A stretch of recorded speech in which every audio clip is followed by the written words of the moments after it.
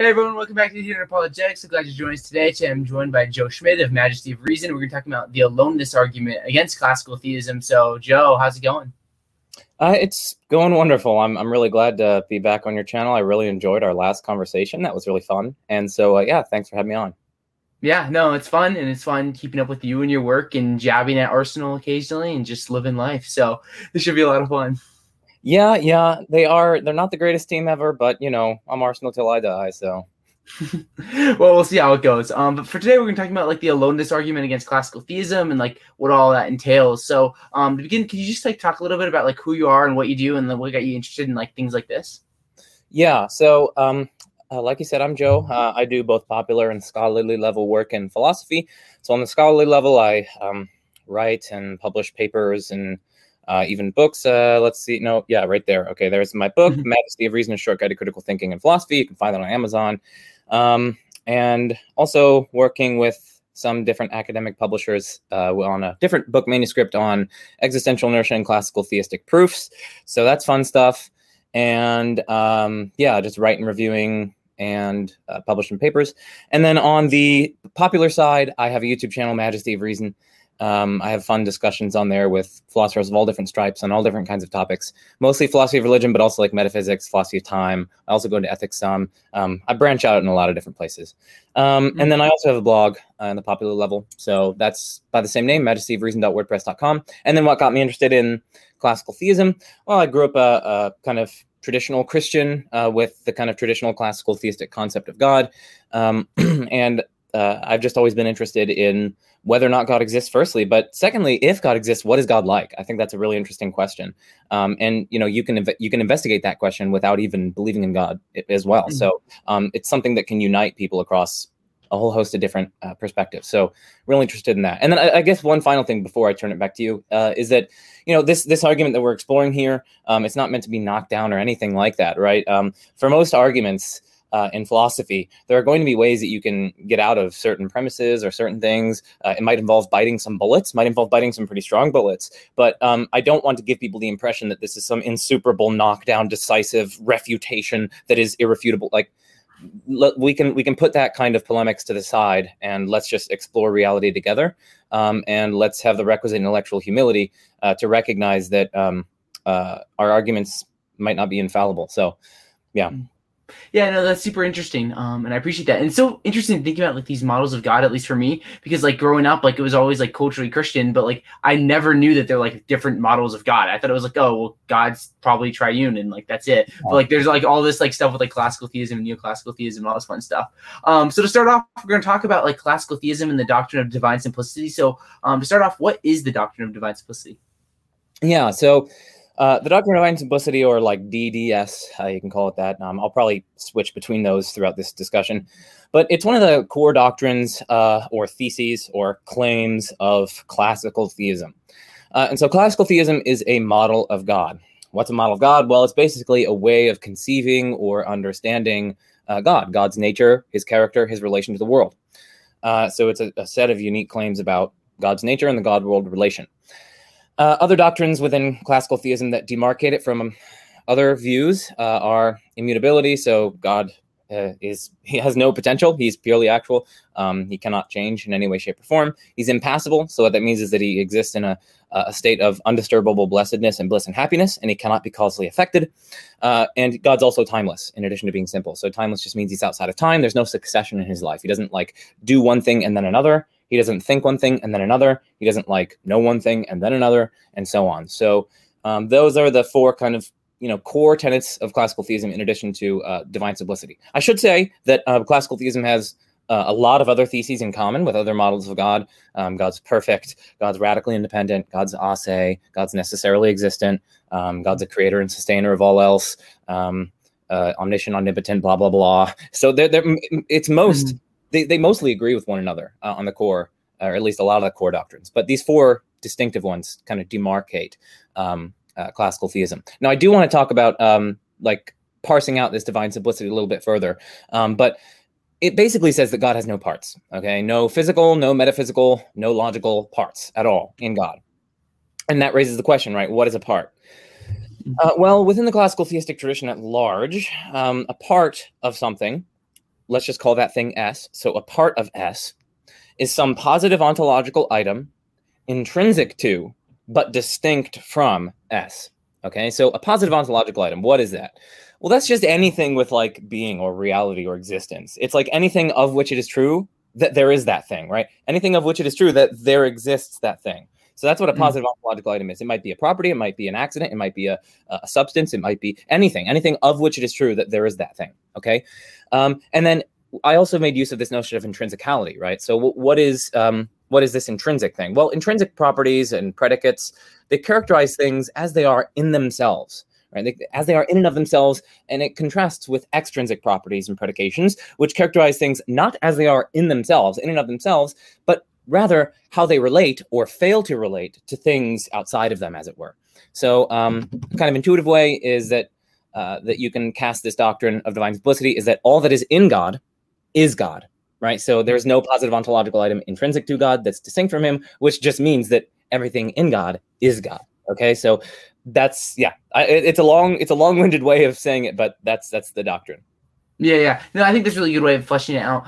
So a couple of the important things in your argument are these ideas of like divine creative freedom and then divine omniscience. Did you want to kind of like hash those out? Yeah. So divine creative freedom basically just says that, listen, God is free to create or refrain from creating anything. In other words, for any positive ontological, and this is the classical theistic understanding of it, for any positive ontological item that's distinct from God, right, or any collection of such items, God is free to create that item or collection of items, and he's also free to refrain from creating that item or that collection of items. And so basically, God's free to create or refrain from creating. That's all it says. And this applies to anything distinct from him, anything numerically distinct from him. So secondly, divine omniscience. You asked about that. So that basically just means that necessarily, if some proposition is true, God knows that it's true. Okay, so if it's true that dogs exist, God knows that dogs exist. If it's false that I exist, well, then God knows that it's false that I exist, and so on. So, basically, there are a few complications there. You can talk about whether or not future contingents have a truth value and all that stuff, but we don't need to get into that. Omniscience just says God knows everything, and he knows all truths in any possible world in which he exists.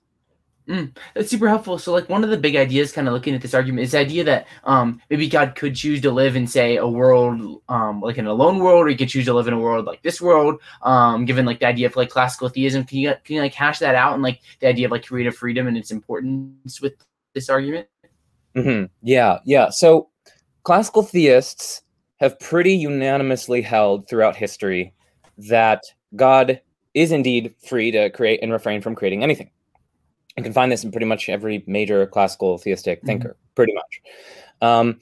But in that case, though, right, God is free to create absolutely nothing, right? He is free to choose to exist alone, all by himself, not accompanied by anything else, okay? So, and hence, what follows from that, because God's free to refrain from creating anything distinct from God, it follows that God could have existed alone. That is to say, it's possible that God exists and nothing apart from God exists. That's all that we're saying. There's some possibility, there's some scenario where that could happen.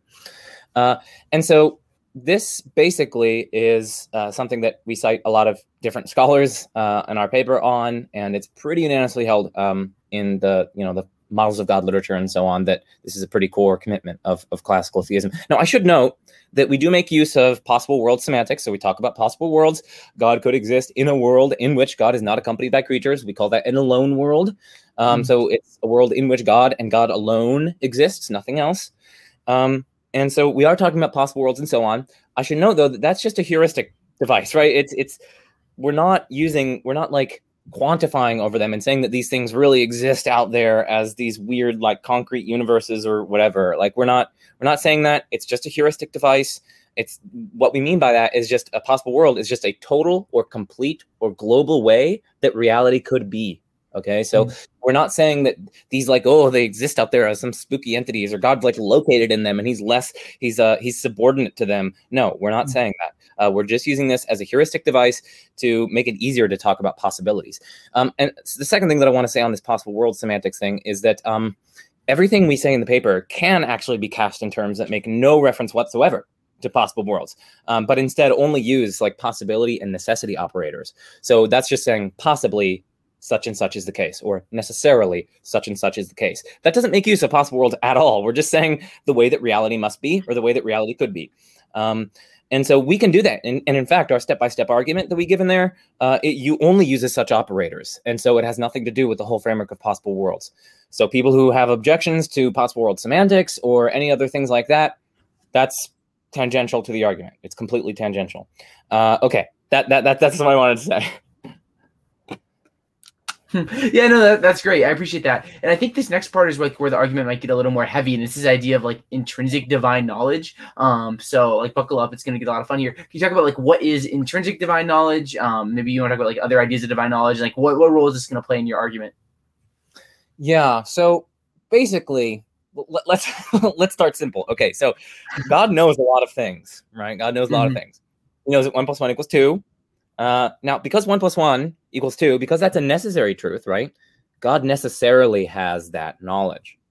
Okay, so in every possible world you look at, God knows that 1 + 1 = 2. He necessarily has that knowledge. But other things aren't like 1 + 1 = 2, right? Other things are such that God only contingently knows them. Okay, for instance, it's only contingently true that I exist, right? I could have failed to exist if my parents never met, say. And so God only contingently has the knowledge that I exist, right? If we focus on another world, another possible world in which I don't exist, well, then obviously God doesn't know in that world that I exist. I don't even exist in that world for him to know that, right? It's not even true. And so, yeah, knowledge presupposes truth. Everyone knows this. Knowledge is something like justified true belief, but, obviously you get complications there with Gettier cases, but everyone agrees that knowledge requires truth. You can't know something that's false. It's like, oh, I know that 1 + 1 = 5. It's like, what are you talking about? That just doesn't make any sense. So since knowledge presupposes truth, and since some things are contingently true, and since God knows everything in every world, God's going to have contingent knowledge in each world that we focus on.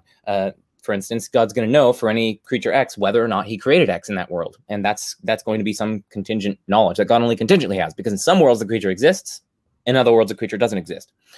Okay, so God's knowledge that I exist, that's what we're talking about, that is contingent.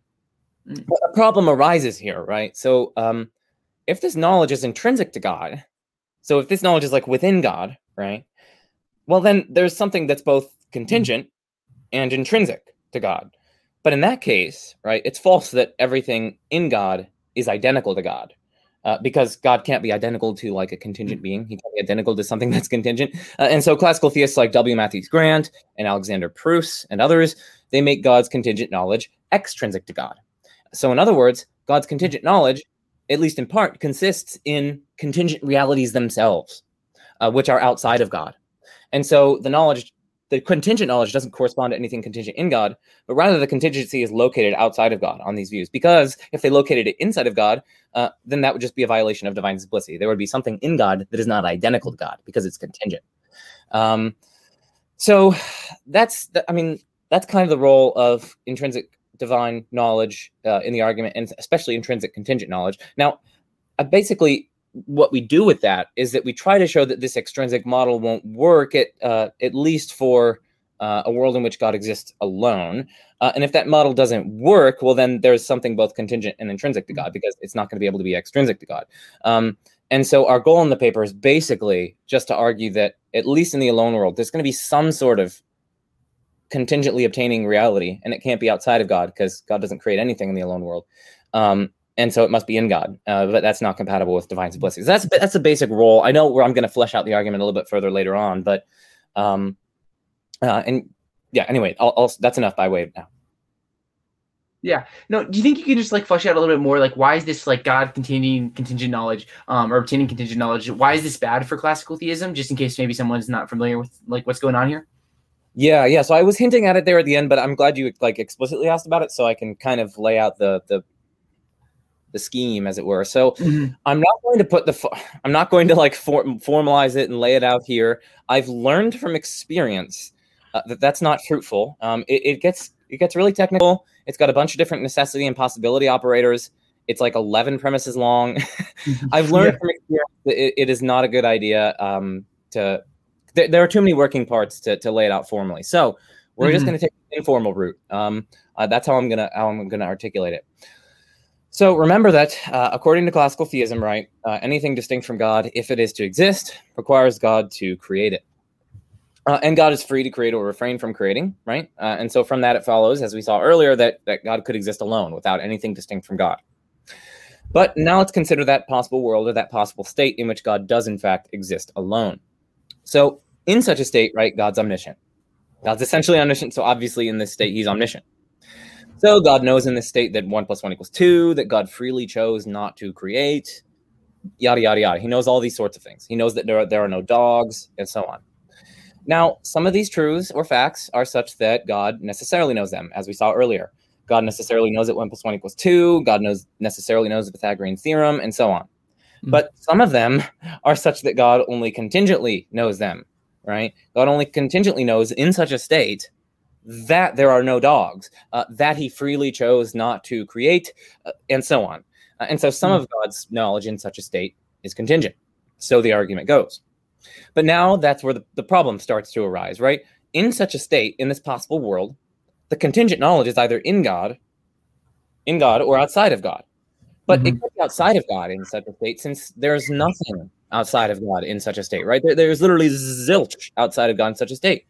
So it can't be outside of God. It's a state wherein God is alone. There's nothing outside God. And so the contingent knowledge is in God.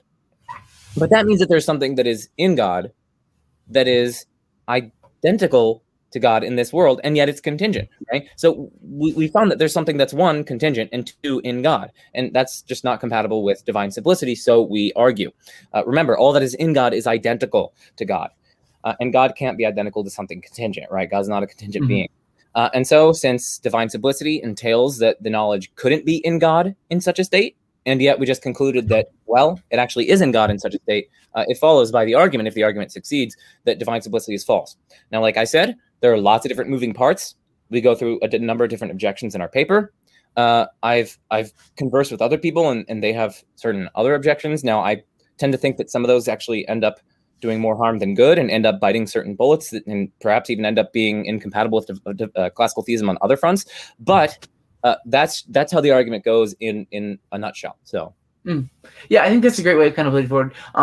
What are some of the I'm curious, like, what are some of the bullets you think some people might have to bite, like if they're classical theists, before we get into like specific like objections and such, like what bullets are possible that people might have to bite if they kind of like run with this argument? Yeah, well, one of them could be that, well, let's see, which one do I want to take first?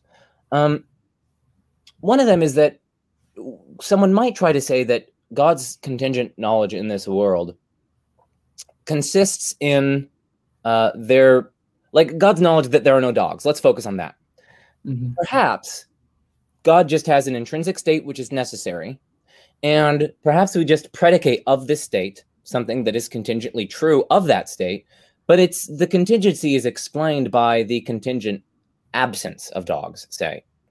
So that they might try to say that. So perhaps the contingency of God's knowledge in this alone world just consists in the absence of there being creatures, perhaps in conjunction with God's intrinsic necessary state, or perhaps we can get some kind of truth maker version where absences are serving as truth makers, and so on and so on.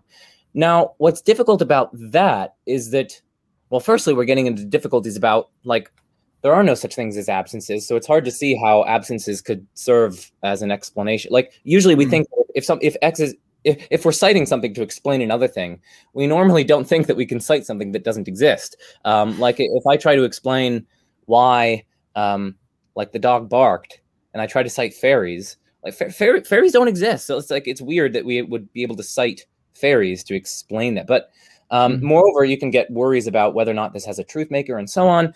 So you get into deep weeds there, and you get into some pretty implausible views, arguably. But secondly, and this is another thing that I think is a bullet to bite, is like, not all of God's knowledge in this state is knowledge of absences. Like, there are no dogs. Like, okay, fine, that's an absence. And maybe we could grant classical theists that, okay, maybe we can grant them a story on which God's contingent knowledge consists in, or perhaps is explained by, the absence of dogs. But that's not the case for all of God's contingent knowledge in the alone world. Why? Well, because God knows that he freely chose not to create. That's knowledge of God's free choice. That's not knowledge of some absence. That's knowledge of God's providential, fully rational, informed, free choice. His choice. We're not talking about, oh, there aren't dogs or something. Now, what they might say then is like, okay, well, this choice itself, right? That's only a contingent choice to refrain from creating because in virtue of the absence of creatures, right? That's why we can predicate of this single act that it is a free choice to refrain from creating, because there aren't any creatures that accompany God. But then that seems to get the order of explanation backward, right? I mean, surely there are no creatures. Surely there's an absence of creatures precisely because the choice itself is a choice to refrain from creating. It's not a choice to refrain from creating because there are no creatures. So it seems to get the order of explanation wrong. So it's like, even if I granted them that they can get out of this thing by appealing to absences of dogs, say, or what have you, it seems as though they run into difficulties with focusing on God's knowledge of non-negative existentials and his knowledge of things that aren't absences, because then we can focus on God's knowledge of his contingent choice to refrain from creating, and then they're going to say, oh, well, that choice, there's no contingent reality to that choice. Rather, that's an extrinsic contingent predication of that choice. But then it seems that they're getting, the order of explanation wrong. It should be a choice to refrain from creating, not in virtue of there being no creatures. It's the other way around. So, obviously we can get into a lot more details there. I think there are other bullets that might potentially arise. But that's one example. I just wanted to give you an example, and I didn't explain it perfectly, but yeah.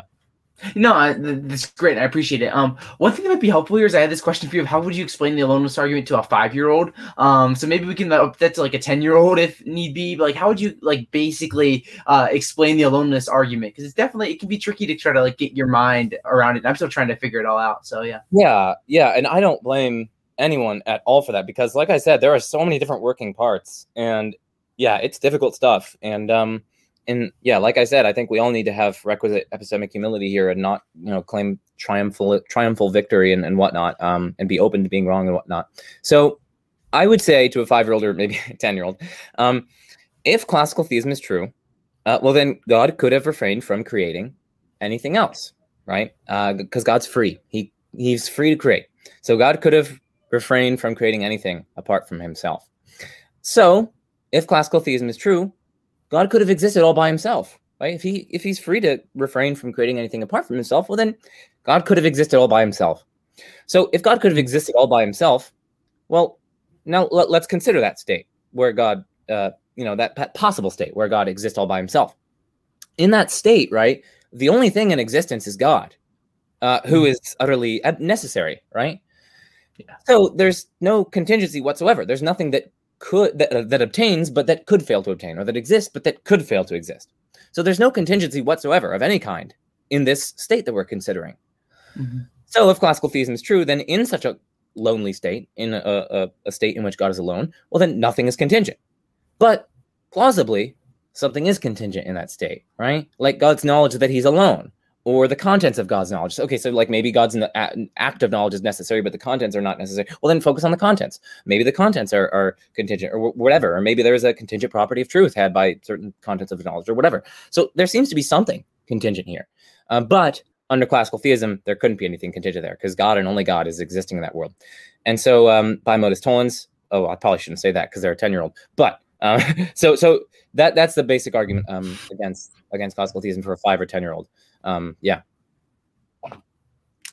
that's super helpful. So what would we get to go into now is just like some objections to like the aloneness argument. There's a few different things here that we had drawn up, and one is can't things just have like extrinsic features in an alone world?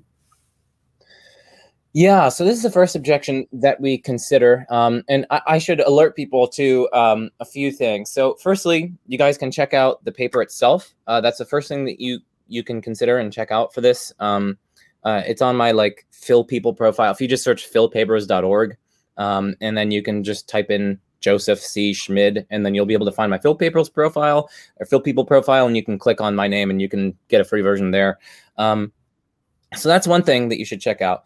I'm saying this as a preliminary because this objection comes up elsewhere. So we address that in the paper. Secondly, people can check out the video made by the YouTube channel called Intellectual Conservatism, where they criticize this argument. And I'm all for criticism and whatnot. I think it's beautiful. I think we're probing these deep questions together. Mm-hmm. So check out that video.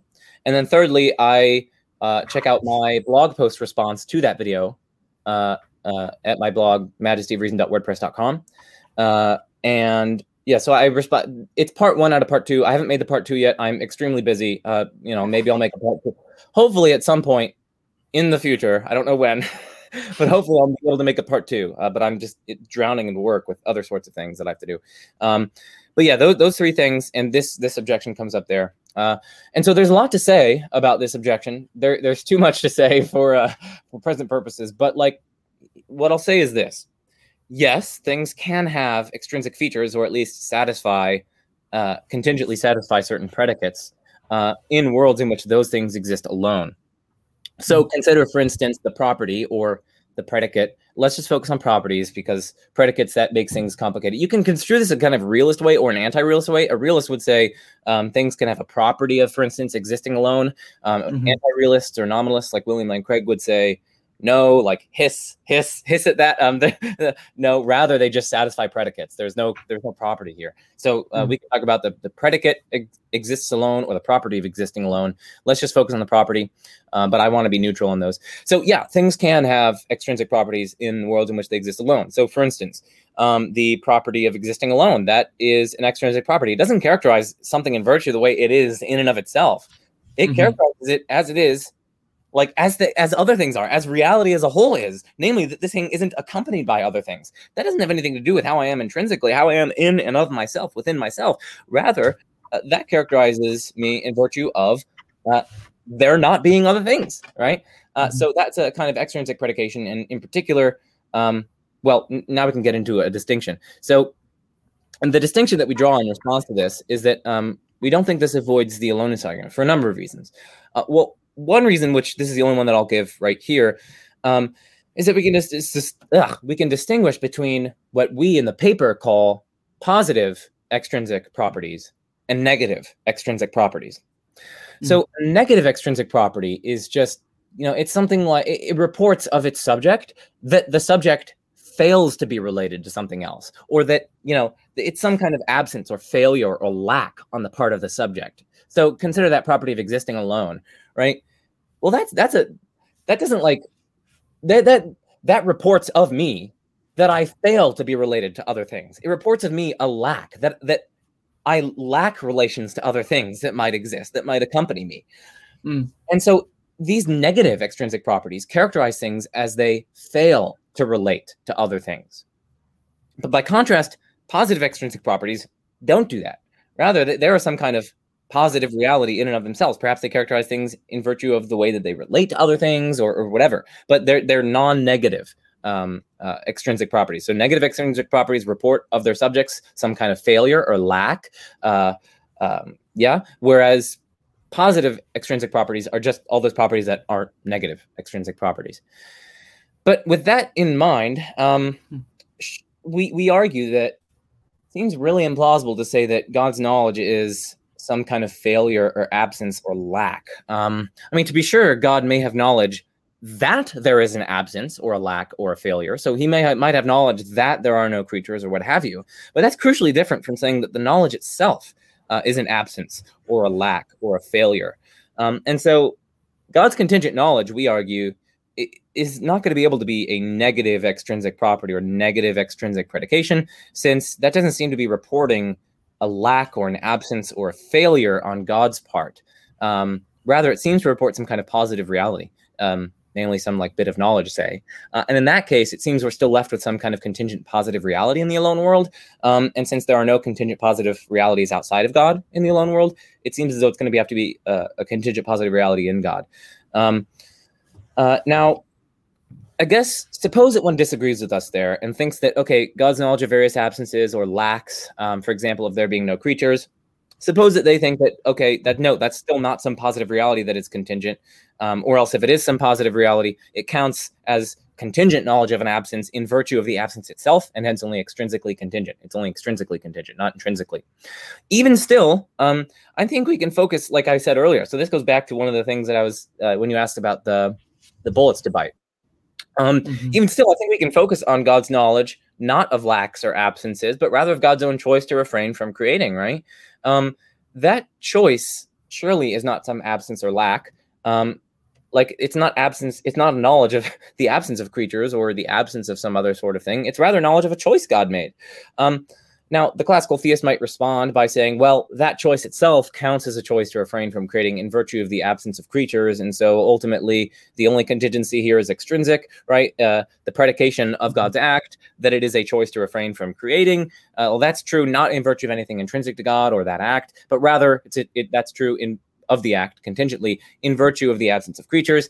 But then, that brings up the problem that I raised earlier. It seems to just get the order of explanation wrong, right? I mean, it just seems, I don't know, God's choice doesn't count as a choice to refrain from creating in virtue of an absence of creatures. Rather, there's an absence of creatures in virtue of God's choice being a choice to refrain from creating, right? It's not the absence of creatures that determines that God's choice is a choice to refrain from creating.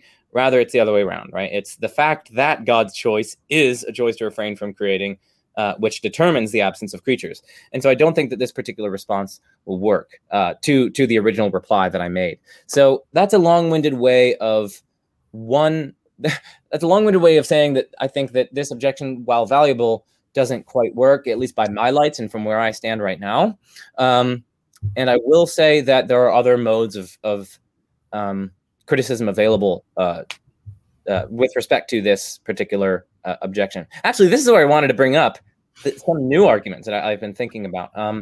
And in particular, so suppose that they want to say, God's knowledge that there are no dogs, that's a contingent extrinsic predication or whatever in the alone world, because God fails to be related to dogs, and perhaps it's in virtue of that failure that God has this knowledge or what have you, or that we can contingently predicate of this knowledge, that it is knowledge that there are no dogs. Suppose that they say that, then I want to say, well, hold on a second. Let's focus on the state prior to creation.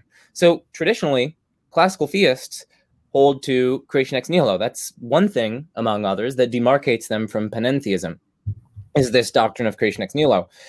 And as Ryan Mullins, John of Damascus, also Maimonides, Sam Liebens, all these sorts of thinkers point out, arguably the doctrine of creation ex nihilo has as a core commitment that there is this state of affairs. There's this state wherein God exists alone, causally prior. We're not saying it's temporally prior. I mean, obviously, God is timeless. So it's causally prior to the beginning of the universe, in which God alone exists, and there are no creatures. And of course, then there's a state in which God exists with creatures. But you can find all sorts of different thinkers, like Augustine, saying it is repugnant that creatures could be co-eternal with God. Creatures were not always, but God was always. And so there's a state where God is without creatures. And so that seems to be just a core commitment of creation ex nihilo. And I have boatloads of citations for that if people want. But so let's focus on that causally prior state, right? Let's focus on this state wherein God alone exists causally prior to creating things. And let's focus on this world's causally initial state where God is alone prior to creation. In that state, there is an absence of dogs, right? There's an absence of dogs. But yet, in that state, God still knows that, for instance, there will be dogs in a causally posterior state of reality. And so, in virtue of how does that knowledge characterize him? Because that's contingent knowledge. But there isn't anything extrinsic to God in this causally prior state because he's alone. And secondly, I mean, you can't cite the absence, right? I mean, the absence, that's supposed to be undergirding God's knowledge that there are no dogs simpliciter, but we're talking about God's knowledge that there actually will be dogs in the future, say. Yeah. And so it seems as though they can't cite this absence in this causally prior state. And so that seems to be a predicament for the classical theists. Now, there are ways to formalize this, and I'm doing this off the top of my head, people, and I have a document that I'm working on where I kind of flesh this out, make it a little bit more rigorous. I use technical concepts like intrinsicality and extrinsicality and formalize what this prior state consists in and so on. But it does point to, I think, another interesting response to this objection that absences probably won't be able to save you because there's also an absence of dogs, say, in the alone world, but there's also an absence of dogs in this causally prior state in which God exists alone. And yet, somehow in one of them, God knows that there will be dogs at a causally posterior state, and then in another one, he doesn't know that. And so you can't just cite the absence as that in virtue of which the contingent knowledge applies. And again, some people might say, oh, well, in one of the states, God contingently intends to bring about creatures. But it's like you have to recognize that on classical theism, right, all of God's intentions are utterly necessary. And so we have to ask about this contingent. We're just predicating another contingent thing of God. In virtue of what is this contingent intention true in this state? And there's nothing extrinsic to God in this causally prior state. And so we can just run the same arguments there. But anyway, we're getting ahead of myself. I hope that suffices by way of response. Yeah, I think that's great. We do have about 10 minutes left in terms of objections here, and then we'll get a little bit of audience Q&A for the end. But my next objection here, I'm just going to skip ahead a minute, is just, couldn't God just necessarily know like non-existent things, even though he doesn't actualize that possible world? Like per se, like, like God knows in like this world, maybe there's dogs, and another world there's maybe aliens running around, but he just doesn't actualize that world. But he knows that world's there. So then there's not really an issue here with regards to like the aloneness argument. So what are your thoughts there, Joe? Yeah, so I didn't write too much in my notes by way of response to this. And so I agree that, yeah, God does know the contents of every possible world in each. So in any individual world, in that world, God knows all the contents of the other worlds. Yes, he knows like that if those worlds were actual, then such and such creatures would obtain.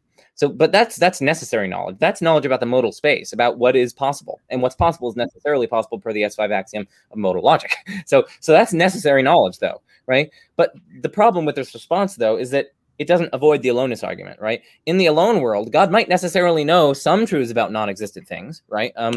He'll know that all dogs are dogs, and that in another possible world where there are dogs, there are such and such dogs in that world. So you might know that kind of knowledge.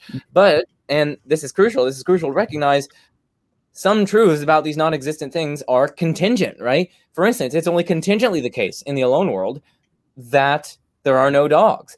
It's only contingently the case that humans don't exist, and so on. And so God only contingently knows these truths in the alone world. So I don't quite think that that this response will just be able to avoid the aloneness argument, just because, like, yeah, we can grant that God knows all the contents of all the possible worlds, but that's just necessary knowledge. There's still the further contingent fact of which particular world happens to obtain.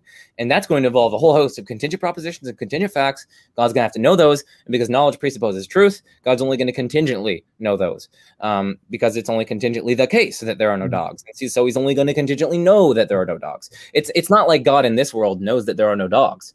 There are dogs. God does not know in this world that there are no dogs, because that's not even true. And so, but yet in another world, God does know there are no dogs, namely in a world in which he doesn't create them. So I don't think this response really sufficiently addresses the aloneness argument. So that's what I'd say. Yeah, that's super interesting. The last objection I have for you here is like, what if the classical theist just like accepts a modal collapse? Like, obviously it's not super common, but maybe some people will and say, well, okay, there's a modal collapse, and then this just solves the issue. So what do you thought there, Joe?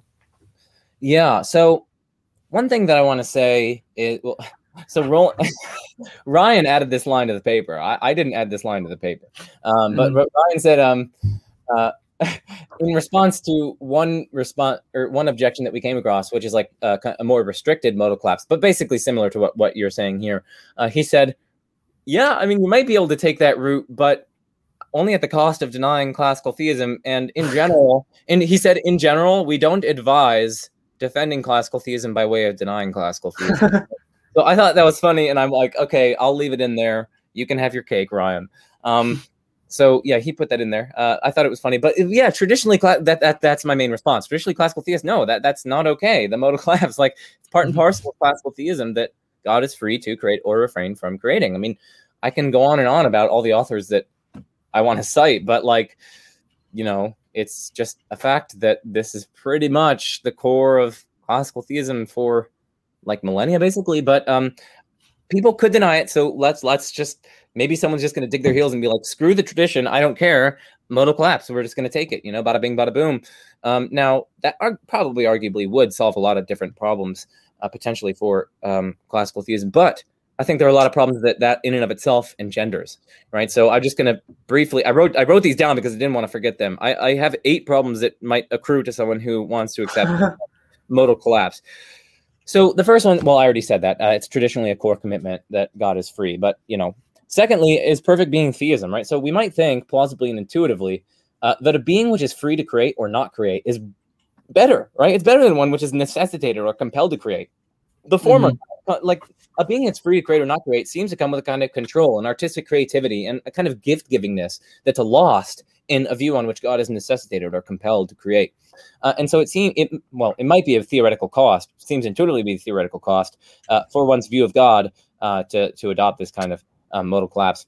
The third thing that I want to say, so the first one was that it's a traditional commitment of classical theism. Second thing is perfect being theism. The third thing is divine providence, so God's control, right? If God's necessitated or compelled to create exactly this world, I mean, it seems God's losing his providential control over creation, right? I mean, like over whether it obtains and if it does obtain its precise character, right? Like he doesn't have control over the contents and character of creation if it's absolutely necessary that he causally bring about this specific creation. Like when we say that I have control over, for instance, what my painting will be and what it will be like we mean that I can decide out of a range of options what to put in my painting and indeed whether I want to paint it and how to paint it and when to paint it and so on. But if we take all of those away, I have no control over what I paint, whether I paint it, how I paint it, when I paint it. I don't have control over my painting. Just you tell that to a painter and they're going to be like, what the heck? You took away my control. So it just seems to wreck divine providence.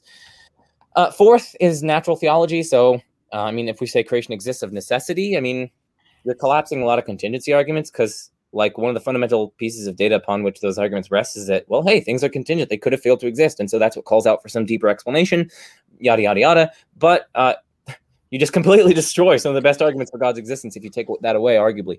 So that's the fourth thing. The fifth thing is God's grace. So grace seems by definition to be a gift that need not have been given, right? I'm pretty sure even grace comes from the word gratuitous. And gratuitous just means needless. It need not be given, right? It's gratuitous. And so, we thank God in part for his giving us graces that we don't deserve and needn't have received. And so it strongly seems upon reflection that our concept of grace and gratuitous, that grace is by definition a gift that need not have been given. And so if you accept modal collapse, there's no such thing as God's grace. And that just destroys a lot of what we want. So that's if you say there's no such thing as God's grace. So that's the fifth thing. The sixth thing is human freedom. So many people, I'm agnostic on the debate, but many people find compatibilism about freedom implausible. But modal collapse would have to adopt compatibilism. Unless they want to say that we're totally unfree, but that doesn't work with hell and heaven and all those other sorts of things. But we could set that aside.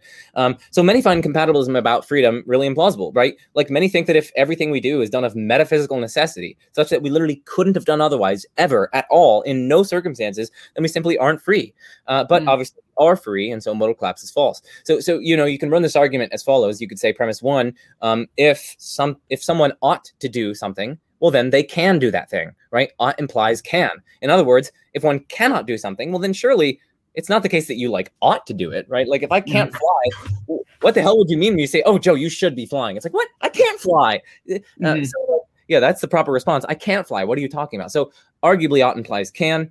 But for some people, they ought not to have done something that they in fact did. Or they ought to have done something that they didn't in fact do. So for those who disagree, just think about Hitler. Hitler did not refrain from killing millions, but he should have. He really should have. I think that's pretty obvious. So from those two premises, that ought implies can, and that Hitler did something that he ought not have, it follows that Hitler could have done otherwise, but that's incompatible with modal collapse.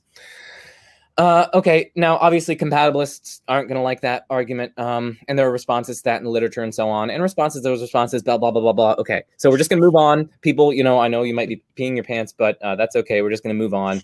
The seventh response that I want to make is just a Morian shift, right? It just seems obvious that there is some contingency, right? So throughout this discussion, I presume that I blinked nobody count, but if I'm presumed that I blinked, what have we been going for 45 minutes. 45 minutes. Probably 10 times?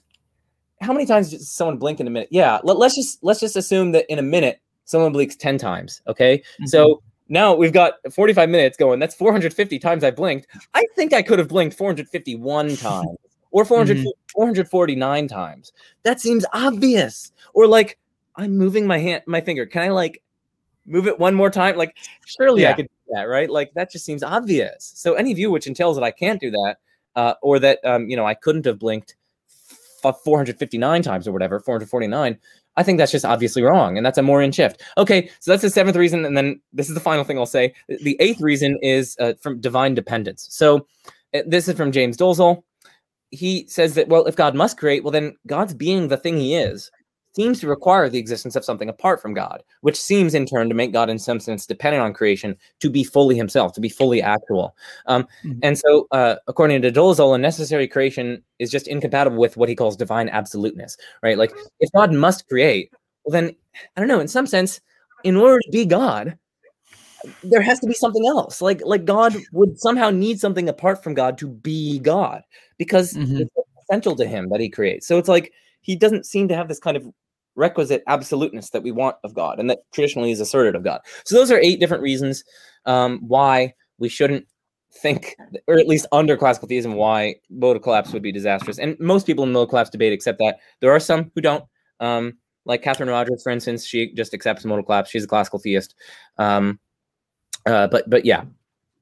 Yeah, that's super helpful, and I appreciate you kind of walking through those objections and like the 8-step plan to destroying the modal collapse objection. That's great. And we'll go to a little bit of Q&A here. Jono says, if Joe accepts the Prue-Malpass view of possibility, I guess that's like the S5 like modality, could this be used to object to the idea that an alone world is possible? Yeah, so I definitely lean towards that view of modality. So for people who don't know, this is a kind of Aristotelian view of modality. Broadly Aristotelian. It's kind of like a branching view where things are possible in virtue of either being actual or being grounded in the actual causal powers of things. So things having the causal power to initiate a causal chain leading up to the thing in question. Concrete things, that is. And so it's this kind of branching view of modality where every possible world, if it is to be possible, has to share a history, a causal history with the actual world. Now, I don't think that could be used. Oh, and I should say that Proust defends this in one of his 2011 books. That's actually what convinced me that this is probably true. Malpass defends it. Oppie defends it. Josh Rasmussen has sympathies with it. He also has sympathies with a Platonic view of modality. But, I think I already said, I don't know if I already said Rob Koons, but like Rob Koons, a lot of people, a lot of respected philosophers. So I'm not alone. But my point here is just that I don't think that this can be used as an objection to the idea that an alone world is possible, because under classical theism, right, that initial causal segment is God himself, and it's grounded in the causal powers of God himself that God could have chosen not to create. And so one of the possible outworkings of God's own causal power is indeed a world in which God chooses to refrain from creating, and that would be an alone world. So that's a possible outworking of causal powers, and so that is indeed one branch that reality could have gone down. So I don't think this wouldn't be able to be used to object to the idea of an alone world being impossible, at least if you have classical theism, because classical theism has the requisite causal power to bring that about. Susan says, what about the Trinity? Does this mess up the objections to God in the aloneness world? This is interesting because it's like, I'm trying to think about how you could like phrase this objection. I don't know. Do you have any thoughts, Joe? Maybe like one Trinity member is like, no, let's not create this world. And another guy's like, yeah, man, it's going to be pretty fun. But then it's like total Christian heresy, I'm sure. So I don't know what you're thinking. I think Christians have to affirm that they have one will. I'm pretty sure. That's at least in social Trinitarianism. I haven't studied like all the different like views of the Trinity though. Yeah. Well, we should both probably say not as much stuff because we're going to say false. But anyway, I'm pretty sure Christians have to say that they have one will and one power. I think that's in one of the creeds. But anyway, we could set that aside. Some people reject like those things. But anyway, the question. That's an excellent question. Now, what I want to say is that that's still an alone world, right? I mean, like each of the members of the Trinity is God, right? You can't say that they're not God. So like there's still only one. There's still only God here, right? God's the only thing in the alone world. But it's a good question. And even supposing that there's more than, let's just say that there's more than one thing in the alone world. Let's just say that. It's a weird way of speaking, but there's more than one positive ontological item. Okay, that's a fine way of speaking. There's more than one positive ontological item. Still, I think the aloneness argument could go through because everything about the Trinitarian God of classical theism is still necessary, right? Each of the persons is necessary, and so on. Everything intrinsic to them is numerically identical to them, and so on. So yeah, you still have everything necessary. And so you still have this question of how you're going to square contingent knowledge with that. And then you can, then we can run the Lowness argument, that we can get into the objections from extrinsicality and, yeah. Yeah, it's good. Daco says, is Zach a neoclassical theist? Nah, man, I'm a classical theist because I know that Joe is just trying to do these mental gymnastics to make it sound like God has parts, and and there's no difference between God and that hoodie in front of me. I saw your blog response to Proust. I don't know. I really don't know. I kind of like neoclassical theism, but I also kind of like some kinds of panentheism, but I don't like other kinds, and I don't know. It's kind of weird. So I love panentheism. I think it's super cool because, I'm not saying that this argument succeeds, but it's interesting. Felipe Leon has an argument for material causality that, and material it's a rough word. He basically just means whenever there's stuff, it comes from some pre-existing stuff. It's made out of that. That naturally, and he has an argument for that, and he basically says that as an argument against creation ex nihilo. But the panentheist can accept that argument, right? The panentheist can say, absolutely, yeah. And, there's inductive evidence for that principle. There's Bayesian evidence and so on, but we don't need to get into that. My point is just that I think, panentheism is pretty respectable and so on. But yeah, and anyway. Yeah, no, he is I enjoy listening to. It's interesting to think about his argument because it's a lot of fun and he makes good points. That's why I'm kind of attracted to the idea we're kind of almost in God's mind in a sense, idealism, kind of panentheism, kind of like idealism. Because there's some panentheists it's really weird because some are there is no pre-existing stuff. It seems like some of maybe the older ones, but then you have process theism where it's well there is this matter or something that exists. So I don't know. It's weird. Yeah. Well, I think a lot of them say that God creates out of his own being, as it were, or some say that out of his own mental images and so on. And so you get the kind of view. And there are some actually really interesting, sophisticated defenses in the contemporary literature of idealism. But yeah, Josh Rasmussen himself has certain sympathies with it, so it's interesting. Yeah. But yeah, I guess I know he asked you about this, but I think. I don't think anyone should say that classical theism is irrational or utterly decisive, or debunked, or even that neoclassical theism is debunked or utterly decisive, or that it's irrational. I think we can recognize room for rational and reasonable disagreement, and there are considerations on both sides. I have 2 videos on my channel on arguments for classical theism. I go through, give some critical assessments of that, and so on. If people want to look into those, I also have. I'm also going to be making a 2 or 3 part. No, it's going to be 3-part series on just a survey of arguments against classical theism. And I'm obviously not going to be defending all of them. I'm actually going to be pretty critical of some of them and saying that, hey, this doesn't work, and the classical theist has good responses to this. So, but other ones, of course, I'm going to be defending and so on. But my point is just that, I think we should all have pretty more nuanced views about these things rather than saying oh, yours just makes God this. He's some Zeus character, or contrary-wise, you guys just have this ineffable, incoherent, doesn't make any sense. We could drop the polemics, we can try to, steel man another's views and so on. So. No, I appreciate that, and I think we're progressing towards more steel manning versus just creating debunked videos and saying everyone else is rational. Jonas says what's the best advice, or what's Joe's advice for people wanting to start publishing papers as an undergrad? Yeah. Okay. So, number 1 advice is find a mentor. So that's what I would say. If you're at a university, try to find one of your professors. Professors in philosophy or whatever you want to publish in. Find the professor. Say, hey, I'm interested in starting publishing. I have some interesting new ideas, and I think that they're novel in literature. But can you kind of help me work through this process? That's what I would really say. That's the biggest thing, because the professors, they are in the field. They know which journals are going to be most appropriate for you. They're going to be able to look at your paper that you're thinking of sending off for publication. They're going to be able to give some feedback. They're going to be able to tell you whether or not it's publishable.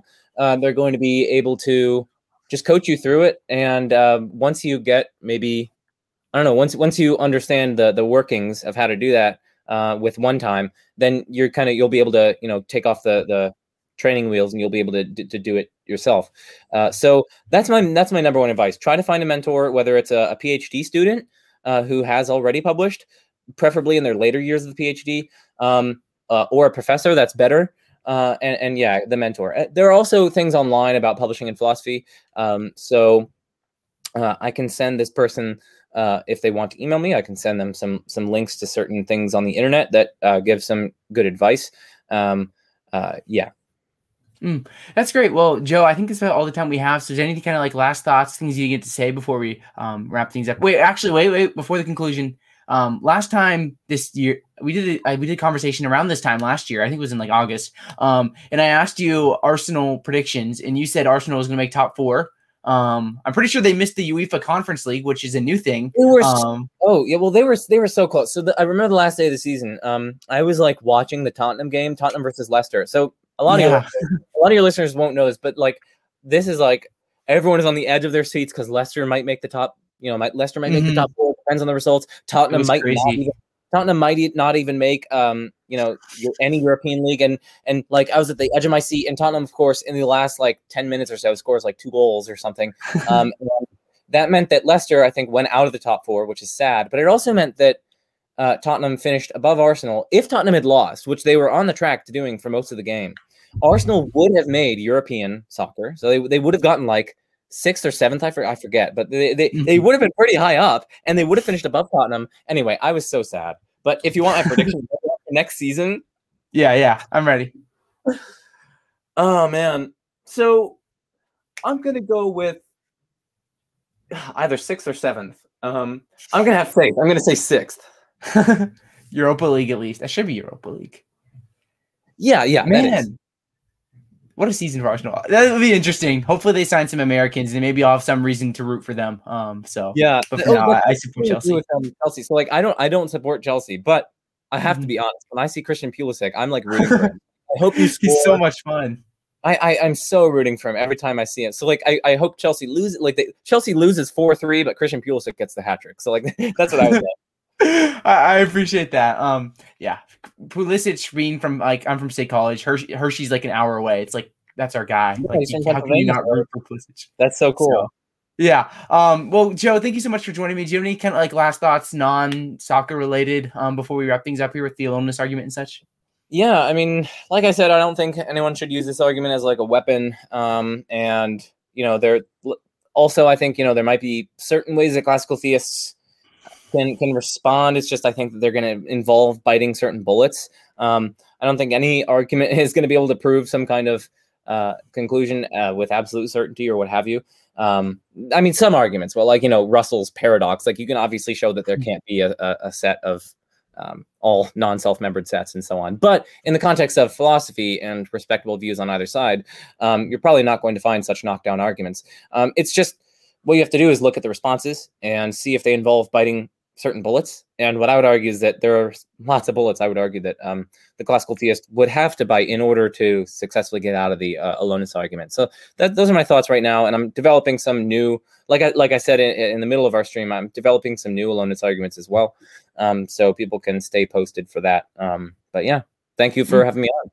Yeah, it's been so much fun, Joe. Glad you joined us. And I encourage everyone, you can check out the Majesty of Reason YouTube channel. If you're listening on YouTube, it's like added, so you can just add it and go there. If you're listening via podcast, you can do something similar. But one last time, Joe, thank you so much. And Eduardo, Randolph, Jono, everyone else, thank you for tuning in. Have a good one, and bye, everyone.